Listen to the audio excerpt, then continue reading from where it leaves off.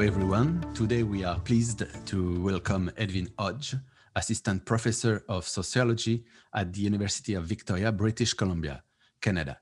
And we are going to talk about post-truth politics. But first of all, Edwin, can you tell us a word about your research? Extremism, far-right activism, Star Trek? Sure. So I study a fairly broad range of topics, but in this context, the research that I'm working on is I'm examining political and social extremism on the North American far right. So my research primarily looks at conspiratorial movements, that is, groups like QAnon, but also I look at extremist groups like sort of more traditional white supremacist organizations, ethno-nationalist groups, anti-immigration groups, anti-government paramilitary groups, that sort of thing. So basically, I study the very, very outer edge of the North American far right. Okay, very interesting. And about this post-truth politics, in 2016, Oxford Dictionaries proclaimed post-truth as the buzzword of the year. This expression in this dictionary means relating to circumstances in which objective facts have less influence on the formation of opinion than the appeal to emotions and personal beliefs. What do you think about this term, this terminology, and what does it serve to describe? I actually think that definition doesn't go far enough. In my research, sort of in the things that I've looked at, post-truth politics doesn't just mean appeals to emotion or appeals to opinion. That's common. That has been a mainstay of not just political discourse, but of discourse, period. Post-truth politics in North America, to me, this describes the erosion, not of, it's not about favoring opinion over fact. It's about the annihilation of truth as a concept. If you take a look, the most obvious example, of course, is Kellyanne Conway, way back in early 2017, positing that the White House, under the Trump administration, was operating under a set of alternative facts. There are, of course, no alternative facts. There are facts and there are not facts. Alternative facts is a sort of an interesting kind of newspeak to mean we'll just generate positions based on a new kind of truth, a truth that it doesn't really relate. It relates less to objective, observable, empirical reality and more to the way the world should, the way we think the world should run. So post-truth, in my view, isn't just about appeals to emotion. It's about the systematic deconstruction of sort of consensus, a reality-based consensus.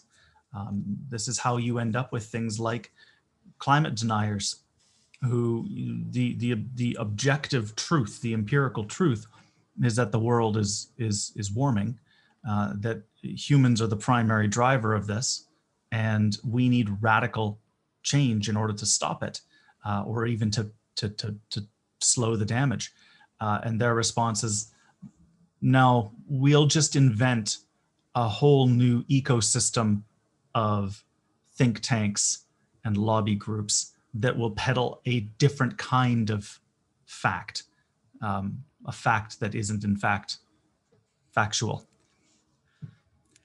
Yes, and if we link this post-truth politics with the concept and the institution of democracy, of North American democracy, how can democracy and democracies, the institutions and also the concept, could defend themselves against these threats, against this strong and strange movement?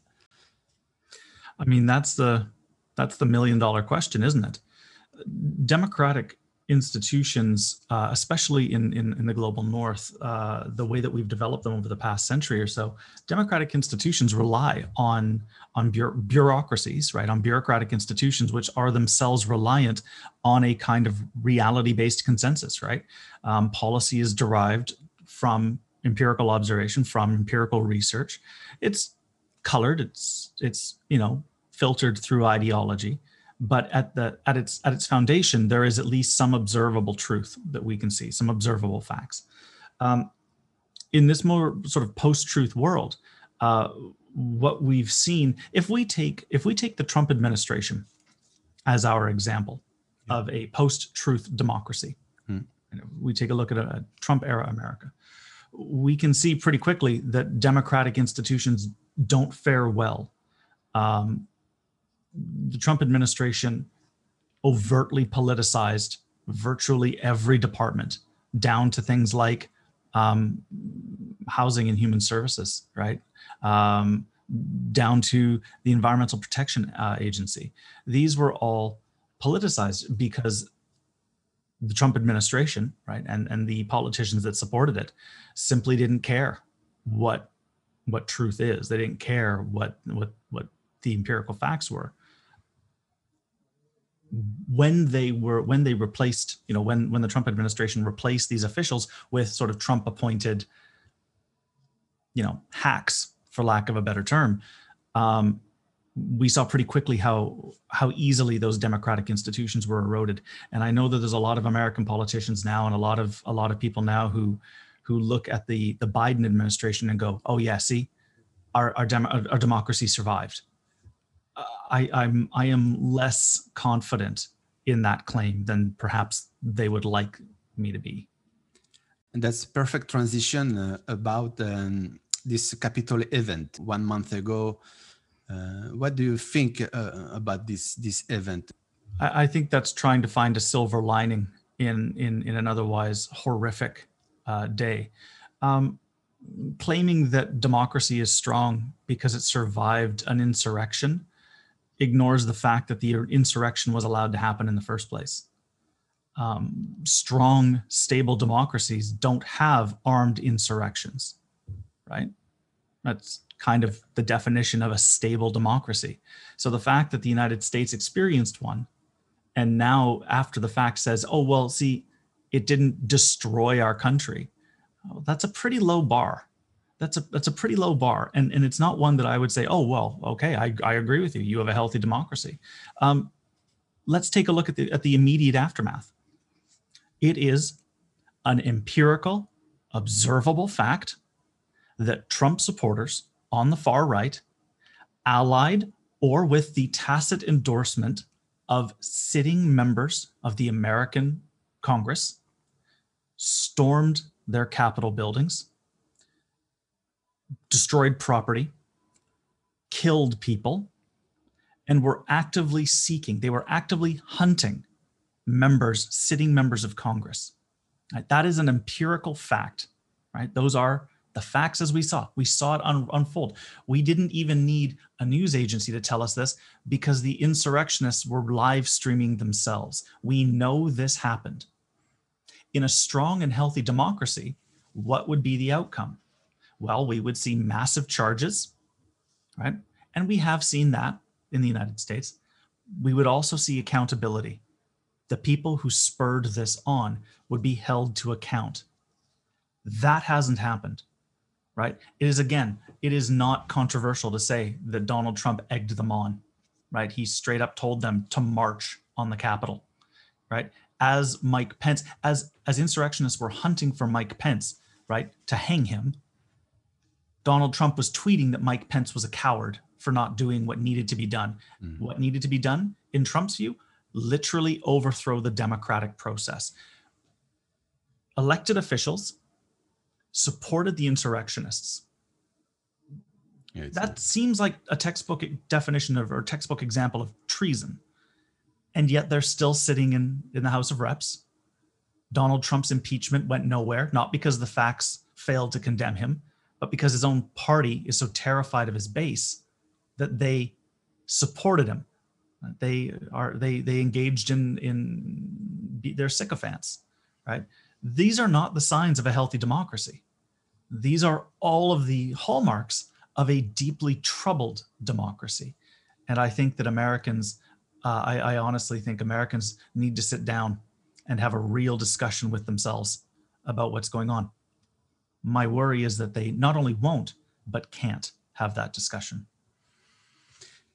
And this conclusion you have about this United States democracy, what are the effects? Because in Canada, you are the first neighbor with Mexico. And what are the influences of this strong movement of post-truth politics with this example of Trump, as you described? What could Canada do? What is the situation in Canada? What could you share with us? I mean, as much as in Canada, it's a standard sort of belief in Canada, a standard hobby, if you will, of the Canadian population to compare ourselves to the Americans, and to sort of, we like to see ourselves as morally superior to Americans in a lot of ways. So much so, in fact, that in the mid 20th century, American diplomats often, with frustration, would often refer to Canada as the stern stepsister or stern stepdaughter of God. The idea was that Canada was sort of saw itself as the moral voice or the conscience of America, right? So we have this long tradition in Canada of feeling ourselves to be morally superior to the Americans. But the truth is that we have conservative politicians in Canada who are adopting the same strategies as the Americans, right? We are seeing post-truth politics creeping in from the edges of our own political discourse. QAnon, right? This conspiratorial, extremist, pro-Trump movement has active membership in Canada. Virtually every anti-mask rally, virtually every quote-unquote pro-freedom rally that we've seen in the pandemic and the COVID era has had QAnon signs, right? This is Canada. And yet we have Trumpists. We have QAnon believers. We have the infiltration of our law enforcement and our defense apparatus, our military, by conspiratorial extremists, by white supremacists, right? We have these patterns and these social movements, the movements that, I mean, should be stuck in America, right? They should be centered in America and concerned with America. I mean, these are pro-Trump movements, and yet we've got them in Canada, right? We've seen it. And it's not even just we've seen it in the last few months. We saw it during the leadership, during the last conservative leadership rallies, right? Kelly Leitch, her platform, Maxime Bernier, his platform. These are a lot of their planks were conspiratorial, or indeed post-truth. So we have these influences in Canada. Thank you, Edwin, for this comment. And it makes me think about your one of your field of research. It was about the aterritoriality network of far-right activism. It's completely linked with the technology of the platform of communication. And for the last 10 years, with our phones in our pockets, we are completely directly linked to the discourse and narratives of the post-truth politics, but of course about a lot of different sources of influence. So what's your opinion? What are you thinking about this huge transformation, technological transformation, and the link with this post-truth movement and the aterritoriality of this network of far-right activism? Yeah, the advent of social media has really sort of changed the landscape of knowledge production and transmission. Back in the day, right, back, you know, in the 20th century, even the early 21st century, national borders could, in some small way, they could slow or impact the flow of information because, you know, ideas had to flow across these borders, usually attached to bodies. As technology changes, right, radio, television, it becomes easier and easier for transborder networks of sort of transborder communication networks to emerge. But the advent of social media has added something completely different.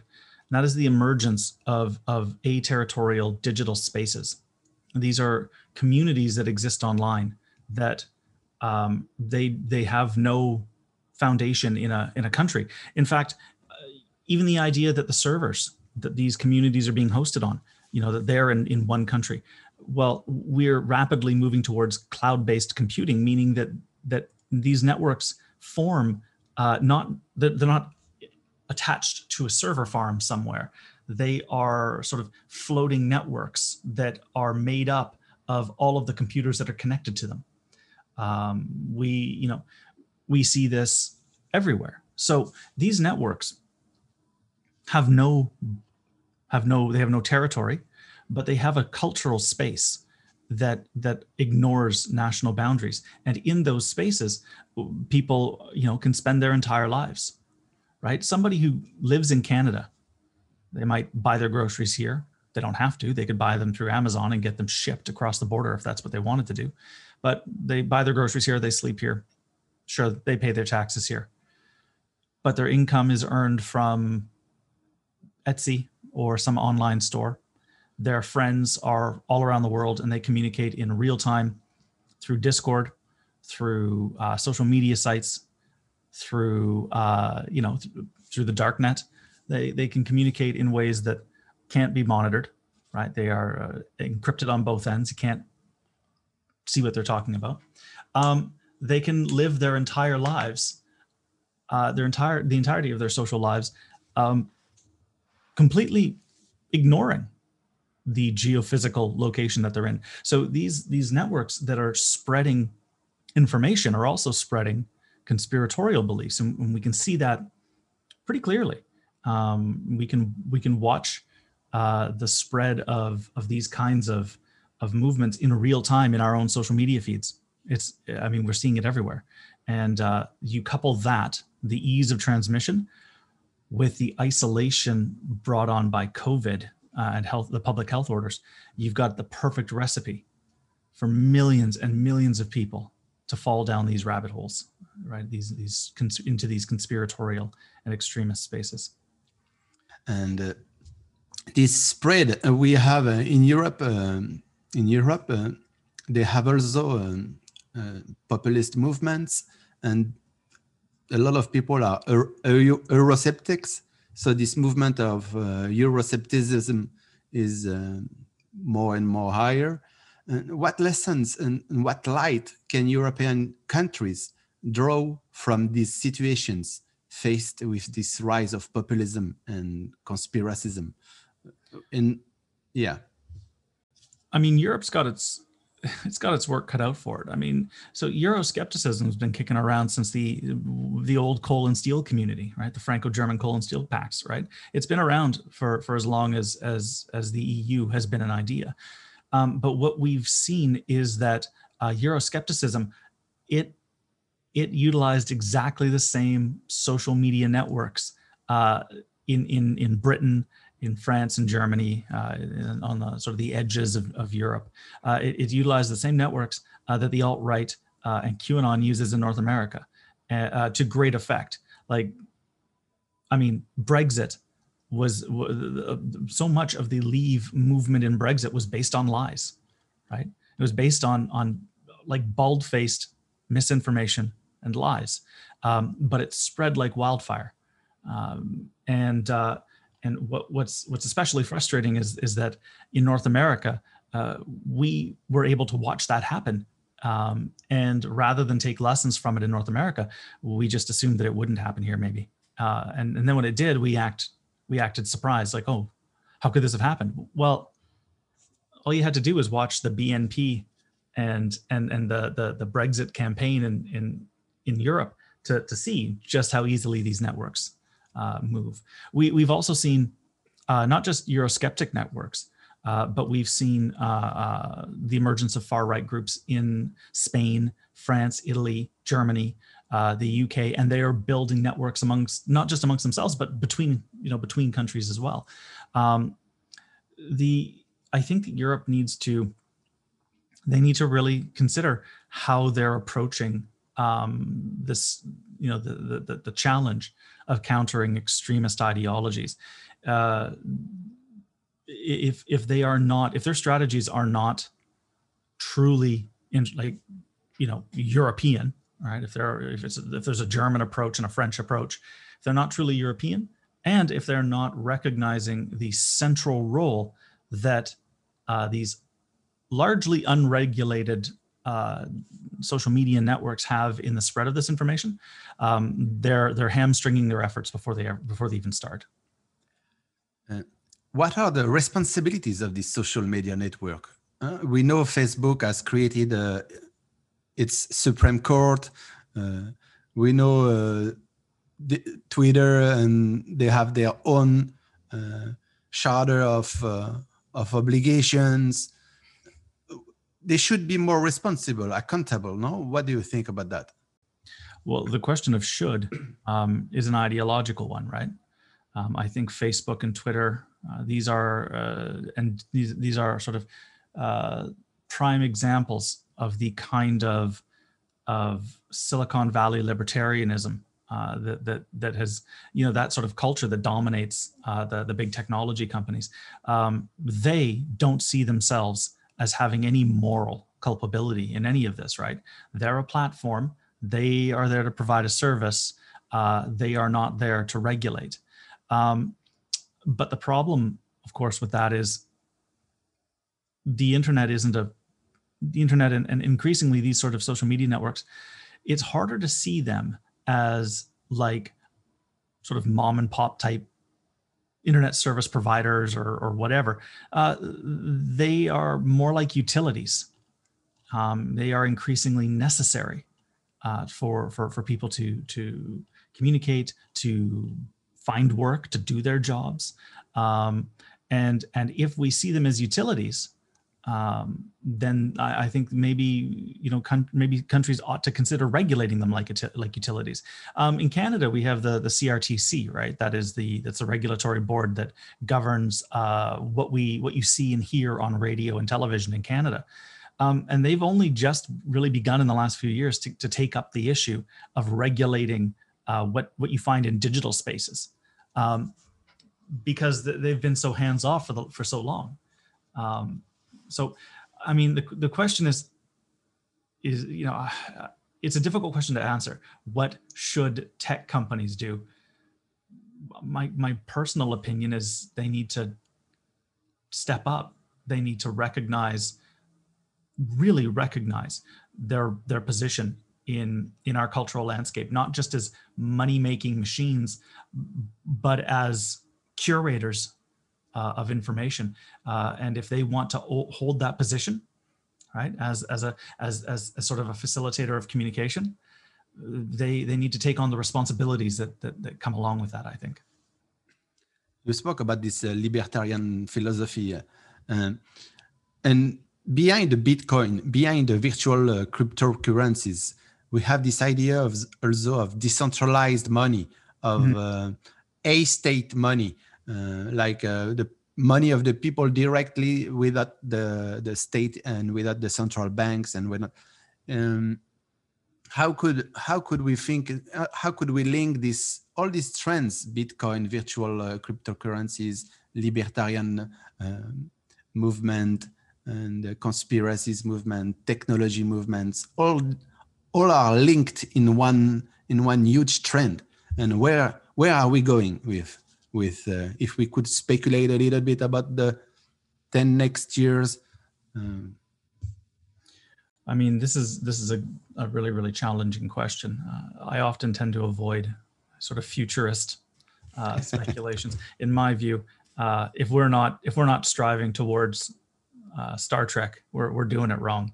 But looking at cryptocurrencies, who are the big players in that? Well, I mean, you get people online who will say, "Oh, I'm just a small time guy. I just did some bit mining, and I made a bunch of money." But if you take a look at who's holding most of the funds, it's states, right? The single biggest Bitcoin wallet, I believe, is China, right? Like, so the cryptocurrencies, this idea that they're somehow going to that somehow like corporations or governments are going to keep their hands off wealth generation mechanisms.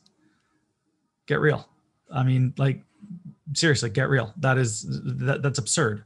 So I think we're going to see increased state penetration of these sort of decentralized, stateless, these kinds of cryptocurrencies. It's only a matter of time.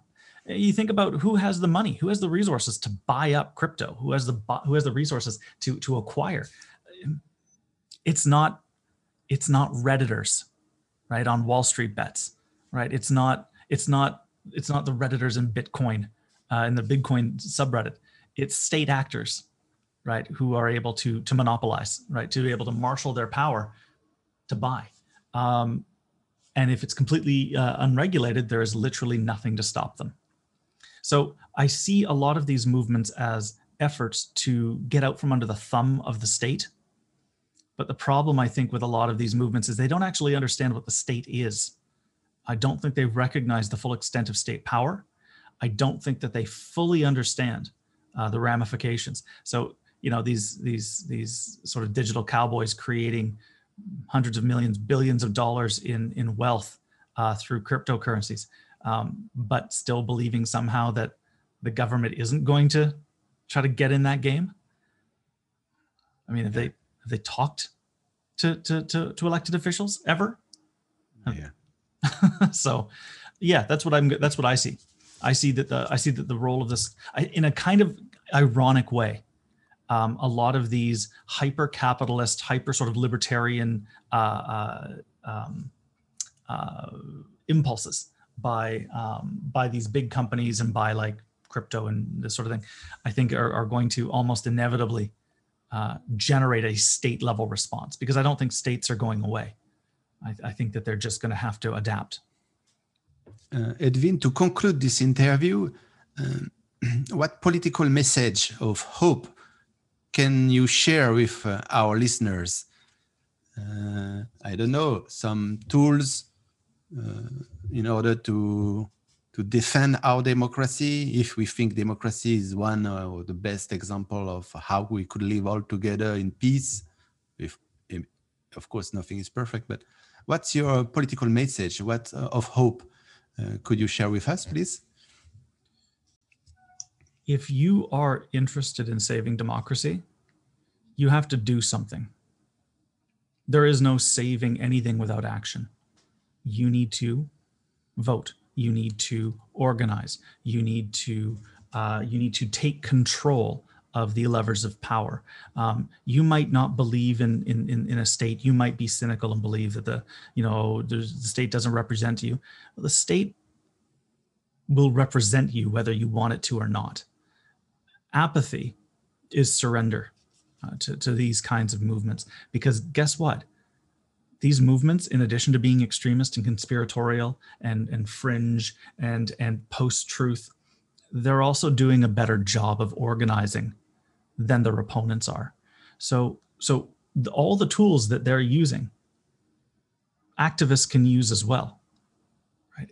They can use those tools to counter what they're seeing. They can use social media networks to spread ideas about skepticism, about critical thinking. They can disrupt these networks. They can, by infiltrating them with counter information, by employing new strategies. Right. Half of these movements got started as sort of trolling. Right. A lot of like QAnon. A lot of these guys were trolls when they started. So counter troll them.